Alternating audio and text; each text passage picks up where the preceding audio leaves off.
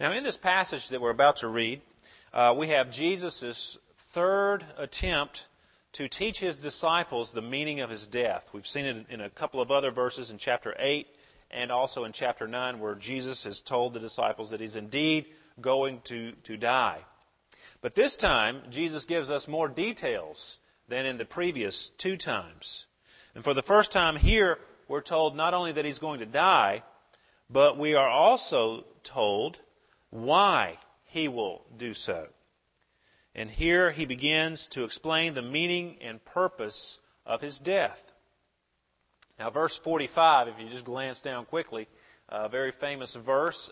Many people, many commentators and Bible scholars and those who would summarize the teaching of Mark here would say that this very verse is the theme of this entire gospel. The Son of Man came not to be served, but to serve and to give his life as a ransom for many. And indeed, we will be focusing in on that verse combined with the others in our study this morning. But let's now turn our attention to God's holy, inspired, and inerrant Word. And they were on the road going up to Jerusalem, and Jesus was walking ahead of them. And they were amazed, and those who followed were afraid. And taking the 12 again, he began to tell them what was to happen to him, saying, "See, we are going up to Jerusalem, and the Son of Man will be delivered over to the chief priests and the scribes, and they will condemn him to death and deliver him over to the Gentiles. And they will mock him and spit on him and flog him and kill him. And after 3 days he will rise." And James and John, the sons of Zebedee, came up to him and said to him, "Teacher, we want you to do for us whatever we ask of you." And he said to them, "What do you want me to do for you?" And they said to him, "Grant us to sit, one at your right hand and one at your left in your glory." Jesus said to them, "You do not know what you are asking. Are you able to drink the cup that I drink, or be baptized with the baptism with which I am baptized?" And they said to him, "We are able." And Jesus said to them, "The cup that I drink you will drink, and with the baptism with which I am baptized you will be baptized, but to sit at my right hand or at my left is not mine to grant, but it is for those for whom it has been prepared." And when the 10 heard it, they began to be indignant at James and John. And Jesus called them to him and said to them, You know that those who are considered rulers of the Gentiles lord it over them, and their great ones exercise authority over them. But it shall not be so among you. But whoever would be great among you must be your servant, and whoever would be first among you must be slave of all. For even the Son of Man came not to be served, but to serve, and to give his life as a ransom for many. May God bless the reading and hearing of his holy word, and write its truth upon our hearts this morning. Domenico Feti was a talented Italian artist. One of his most famous paintings was entitled Ecce Homo, which means "Behold the Man." It was a portrait of Christ with a crown of thorns upon his head, pressed down and blood running down his face. And beneath the portrait was an inscription that said, "I have suffered this for you. What have you done for me?" Now, there are two people in history who were profoundly affected by the sight of this painting as they saw it in Germany and as they meditated upon it. The first person was a man called Nicholas Ludwig von Zinzendorf. I doubt any of these ladies who are about to have a child are planning on naming their child Nicholas Ludwig von Zinzendorf, thankfully. But maybe so. I didn't want to plant a seed in anybody's mind there. But anyway, he was a wealthy person in 1700, around that time. He took a trip throughout Europe looking at some of the cultural high spots. But in the art museum at Dusseldorf, he saw a painting, this painting by Feti, and all of his life, Zinzendorf looked back at that moment as utterly life-changing. As he stood there, looking at this picture of the Savior suffering and bleeding, he said to himself, "Well, I have loved Jesus for a long time, but I've never actually done anything for him. From now on, I will do whatever he leads me to do."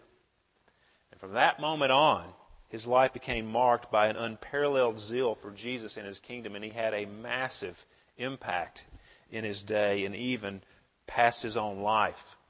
Now, the other person who was affected by Fetti's painting was a woman in England named Frances Havergal. She wrote a number of hymns. The first hymn that she wrote was actually this last one that we're going to be singing today, I Gave My Life for Thee. That hymn was written after she saw and was inspired by Fetti's painting. Now, we don't have a copy of Fetti's painting here today, but we do have Mark's account before us today that paints a portrait of Jesus. And I hope today that our study, like Fetti's painting, will inspire us as we see Christ and the meaning of His death, the characteristics of His death. As we see that will inspire us to a life of discipleship and service to Christ, to give our lives for Him as He has given His life for us. Now, I want to make 2 points today, hopefully rather quickly. First, Jesus' death was a ransom. That tells us something about the character of Jesus' death.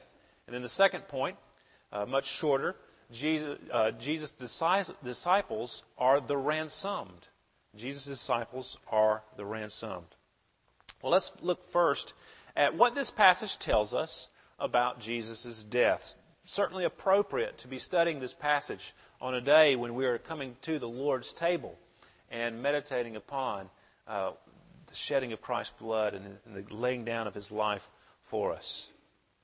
Verse 45, that we've highlighted already, states that even the Son of Man came not to be served, but to serve and to give His life as a ransom for many. The verb of this word ransom in the original language means liberation from captivity through a payment. And of course the noun ransom is just like we use it today. It's the actual price that is paid for a person's deliverance from captivity. Now, when we think of the word ransom, we automatically think of someone being kidnapped. And the kidnappers demand $1 million for the release of someone that they have unlawfully captured. The payment of the $1 million would be the ransom. But in those days, this was not primarily what people thought of when they thought of ransomed. It wasn't kidnapping, but rather the purchase of a person out of slavery who had been captured in war. Prisoners of war were used as slaves, and in order for them to be released, a ransom had to be given. A price had to be paid. And the ransom was the price paid to bring a prisoner of war out of his captivity. Now, as Jesus says this, that He came to be a ransom, that has a number of implications for us who sit here today. The first implication is this. If there is a ransom that has to be paid and Jesus paid that ransom, that means that someone is in bondage, is enslaved. And of course that someone is us. Jesus says that He came to be a ransom for many. People like me and you and the disciples, we need rescuing. We are captives in bondage, enslaved. We are helpless to do anything about it. We can't free ourselves. And if you survey the rest of the Bible and what it says about this topic, we can say that we are in bondage to sin, to death, and to the law. And there are probably some other things as well that we're in bondage to. These are the forces that hold us captive, and we can't escape on our own. Now, some people don't like this. Maybe you don't feel this. I'm not a slave. I'm a very independent person. I'm my own man. I'm not in bondage to anything. Some people get offended when you say things like that. But as we think about it, everyone is a slave to something. Everyone serves something. You can't escape it. Not one human being can escape serving something. You have something in your life that rules you. It's the reason that you get up in the morning, whatever that might be. Something that motivates you through life. It's what dictates the choices that you make and the the direction your life takes. It may not be a bad thing, but a good thing. Sometimes we can be enslaved to good things like money. Money is not necessarily a bad thing. Family is not a bad thing. But if it's the chief motivator of our lives, then it is our master. It is in the place of supreme authority in our lives. When God created everything, good things, nor bad things, were ever intended to be our master. They can't bear it because they are not divine. They are not God. You're putting something in the place of God, and only God can fit in that place. For example, if you put your family in the place of God, if that is the sole motivator of your life, that is why you get up in the morning, to live for your family, you are going to want that God, the family, to bless you. And somehow, some way, your family is going to let you down because they are sinners too. And you're going to be disappointed. And it's too much of a burden for your family. And it's too much of a burden to you. And it's enslaving. That is why the first commandment is, you shall have no other gods before me. God is thinking of us. We were created to worship and serve Him and Him alone. Primarily, nothing else. Not even good things.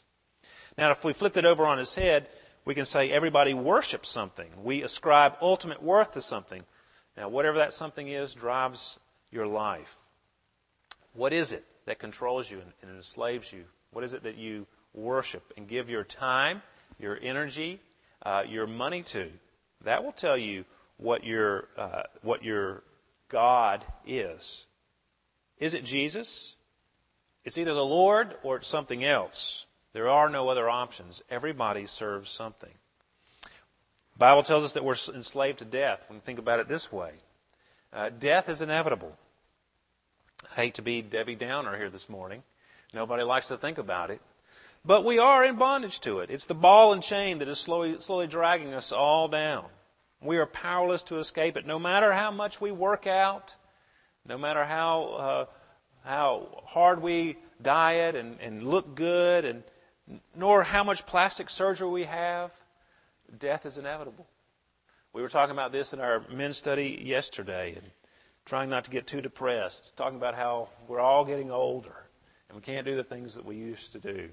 And it's very sad, but we cannot escape it. We're in bondage, and we need to be free. And Jesus is saying that's what He came to do for us, to free us from that bondage. Now, there's another implication. Jesus paid the price. Now, the word ransom assumes that there is a price or a penalty to be paid in order to release slaves. A release through payment. Somebody must bear a cost. What was the cost to free us from bondage to law, sin, death, and hell? Verse 45 tells us. It says that Jesus gave what as a ransom for many? His life.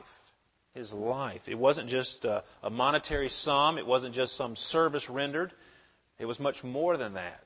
It was His life. Everything about it. This pulls into our thoughts the idea of substitution. To free us from the enemy, Jesus came and swapped lives with us. He swapped places with us. That little word "for," He gave His life as a ransom for many. In their place is what that means. He gave His life for us. Jesus gave His whole life for our life. It was a complete substitution. To put it vividly, here's what it means. The very same dark forces that held us took hold of Him instead. He experienced everything from the law, sin, death, and hell that we have or would have experienced. The ransomer experiences poverty and loss so the slave can experience plenty and freedom. That's the price that Jesus paid, His life. And how deep was that loss, that price that He paid? Look at how Jesus speaks about it in verse 38. When He's interacting with James and John with their crazy request. He says, "You do not know what you're asking. Are you able to drink the cup that I drink or be baptized with the baptism with which I am baptized?" Jesus uses two images here to describe His death: a cup that He drinks and a baptism with which He is baptized. Let's look at these in turn. The cup. When you look throughout the Old Testament, throughout the Bible indeed, the cup is used as a metaphor for the wrath of God on human sin and evil. Psalm 75, it says, "In the hand of the Lord there is a cup with foaming wine, well mixed, and He pours out from it, and all the wicked of the earth shall drain it down to the dregs." And Isaiah 51 talks about the cup being a cup of staggering. Ezekiel talks of it as a cup of horror and desolation. And this is the cup that Jesus was tormented over in the Garden of Gethsemane as He knew that His life was short and He was about to be delivered over to the leaders, the chief priests and the scribes and the Pharisees. And He cried out, "Lord, if it be Your will, let this cup pass from me." He's talking about the cup of God's wrath for sin that He had come to earth to drink in our place willingly, so people like you and me would never have to know God's holy wrath for sin. Look at what Jesus suffered on the cross. He did endure physical suffering, but more than that, He endured spiritual torment in His soul, the wrath of God. He cried out, my God, why have You forsaken me?" He endured abandonment by the Father. The same Father, Heavenly Father, who always said, "This is my Son, my beloved Son, in whom I am well pleased." Now, when you lose a relationship, say someone who you really are just acquainted with, and one day they come up to you and say, "I never want to see you again or talk to you. I don't want to have anything to do with you ever again." Well, that would be hurtful. But since you were just acquaintances and you didn't really know them all that well, you might say, "Oh, okay, I'm sorry, whatever, good riddance." You might be offended. But if it's somebody that's very close to you, say a spouse or a child, and they say those words to you, "I don't ever want to see or talk to you again," that is a much deeper pain and hurt than just some acquaintance. On the cross, Jesus experienced eternal separation from His Heavenly Father.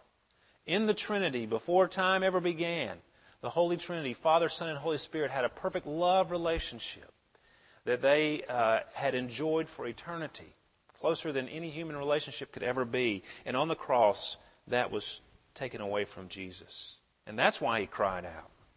Why did He do that? Because we deserve to be abandoned by God. Because we're the ones who are sinners, but He did that in our place. 2 Corinthians 5 tells us that it was for our sake God, the Father, made Jesus, the Son, to be sin, who knew no sin, so that in Christ we might become the righteousness of God. Isaiah 53 talks about it this way. Jesus was stricken, smitten by God, and afflicted. He was crushed for our iniquities. Upon Him was the chastisement that brought us peace. Jesus paid the price, that ransom, on the cross. And what did He say when He had finished paying it? He said, "It is finished." And that term is an accounting term. It's the same when you get a receipt from some a business where you've paid your bill. They'll stamp "paid in full." That's exactly what it means. Jesus makes the proclamation from the cross that it is finished. He has paid the ransom. The captives can go free now because I have suffered in my soul the wrath of God for sin. I have suffered the abandonment that should be theirs. I've taken it all in their place. And then He says, "Father, into Your hands I commit my spirit." So we know that He has not been rejected, but His offering for salvation has been accepted because He has completed the mission that the Father has sent Him on, to be a ransom. And so He can go back. You guys who are in the military know this. If your commanding officer gives you an order, you don't come back until you've carried that order out. And when you come back and you have carried that order out, then you can report with confidence. And I feel that's what Jesus is doing here. He has taken care of business on the cross for us. And now He can go and say, "Father, Into your hands I commit my spirit. And then it tells us that He yielded up His Spirit. I love that. They didn't kill Him. He yielded up His Spirit. He laid His life down for us. It wasn't just taken from Him. He laid it down as a ransom for many. Now, there are many people in our day and time especially who object to the concept that Jesus died as our substitute because of the implication that God is an angry God that needs to be appeased with blood. And that sounds a lot like the old bloodthirsty gods of antiquity. Well, if you think that, you're missing the point, because the gospel teaches the self-substitution of God. This is not human beings trying to appease a begrudging, unwilling God, but this is the Lord Himself coming down from His throne and voluntarily putting Himself forth as a substitutionary payment on our behalf. It's the very opposite of the bloodthirsty gods of primitive religion. Jesus not only talks about His death as a cup that He drank, but as a baptism. And it's the same type of idea that He's giving. This, to be baptized with a baptism, was an idiom of the day. And it means to be overwhelmed by some difficult experience, some ordeal, to suffer something. In Luke, Jesus says, I have a baptism to be baptized with, and how great is my distress until it is accomplished. He has a single-minded purpose, and He knows that it's difficult, and He is in distress until He does that.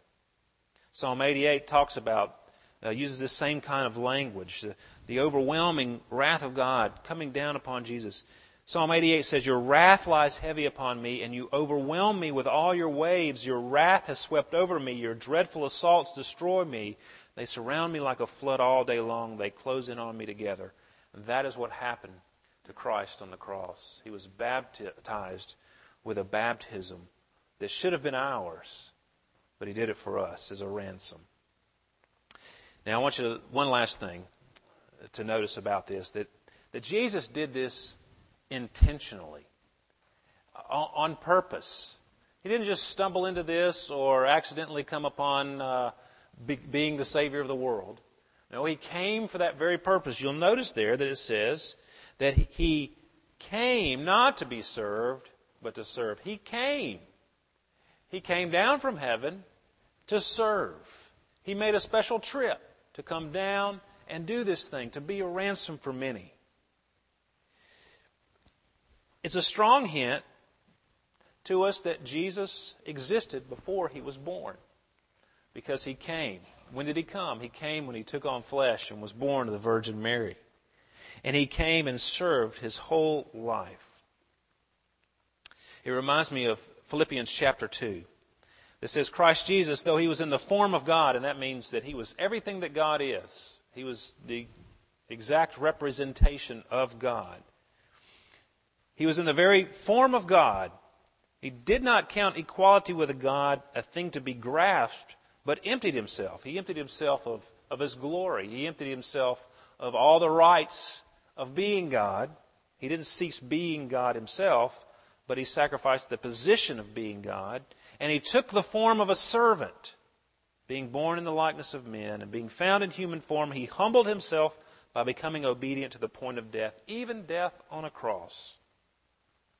Now this is why the disciples, as it tells us here in verse 32, as they're heading towards Jerusalem, it says there, they were on the road going up to Jerusalem, and Jesus was walking ahead of them, and they were amazed, and those who followed were afraid. Now why were they amazed or astonished or startled?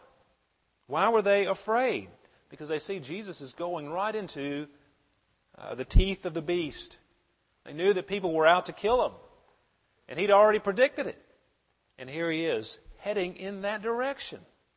But they don't say anything, but they are afraid, because they know something's coming. Jesus is saying it's coming.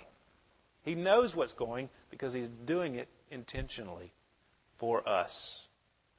Look at the quote on the front of the bulletin from J.C. Ryle. This sums it up so beautifully and brings us into the Very briefly, the next point. Let us ever bless God that the gospel sets before us such a Savior, so faithful to the terms of the covenant, so ready to suffer, so willing to be reckoned sin and a curse in our stead. Let us not doubt that He who fulfilled His engagement to suffer will also fulfill His engagement to save all who come to Him. What a great comfort that is. Let us not only accept Him gladly as our Redeemer and Advocate, but gladly give ourselves and all we have to His service. Surely if Jesus cheerfully died for us, it is a small thing to require Christians to live for Him. And that brings me to the second point. Jesus' disciples are the ransom. The word ransom implies that we have a new relationship with Jesus, with a ransomer. The ransomees have a new relationship with a ransomer. Ordinarily, the liberated slaves now owe their life to the one who liberated them. There's a new relationship of love and grateful and willing service to the one who has given them life. The former captive is now a captive of love. 1 Corinthians 6 says, "You are not your own, you are bought with a price." Indeed, we were. We were ransomed. We were granted escape through the sacrifice that Jesus made for us. So when James and John come to Jesus and ask for privileges, to ask to sit at His right and His left, it's quite shocking. And Jesus explains in verse 42, when He calls the disciples, they're also jealous of one another and fighting for position. He explains to them that in their land, in their times, that it was customary for the Gentiles to lord over them. In the Roman times, those people who were in positions of authority would give positions to people under them. And in turn, they would lord over those who were under them. And you were trying to climb up the ladder so you can have more people to boss around. And that's the way it went in those days. But Jesus is saying, no. If you're going to be my follower, if you're going to be a part of my kingdom, you're going to be a servant. And He sets the example. And if we would follow Him in His footsteps, then we must serve unselfishly. And we must serve not ourselves, but others. Just like Jesus did for us. That's what He calls us to. And to follow Him just doesn't mean to follow Him around like a dog might follow you around if you feed it, with no purpose other than to get a blessing from the Master. When Jesus says to follow Him, He means to come along where He went. To live the kind of life that He lived, to be the kind of person that He is, to take on His characteristics. We're disciples. We're learning from Him. We're emulating Him. We're reflecting His glory. And we cannot do that unless we serve Him and one another. And let me just encourage you today to begin with those closest to you. It begins at home. To serve the person close, to be unselfish, to put the other's need in front of your own. That's what Jesus is calling us to. And it starts with spouses, it starts with parents, it starts with siblings, and then it goes out into the workplace. And then it goes out to our friends. It goes to school. It goes wherever we are as Christians. And let me tell you, if you go and you live that way, you're going to make an impact for Jesus Christ. As individuals and as a church. One of the thoughts that I had this week about our church is, are we serving as a church? If we disappeared all of a sudden from Biloxi and there was no First Presbyterian Church, would anybody notice? Do we make a difference in our community? Do we serve our community? Are we salt and light in our community? Back to that passage, and I'll conclude with this, Philippians 2, where it talks about Jesus emptying Himself. If you back up a couple of verses, it tells us, "Do nothing from selfish ambition or conceit, but in humility count others more significant than yourselves. Let each of you look not only to his own interests, but also to the interests of others. Have this mind among yourselves, which is yours in Christ Jesus, who, though He was in the form of God, did not count equality with God a thing to be grasped. Behold the man," the painting said. "This is Christ, the servant of all. He gave His life for you. What will you give for Him?" Let's pray together.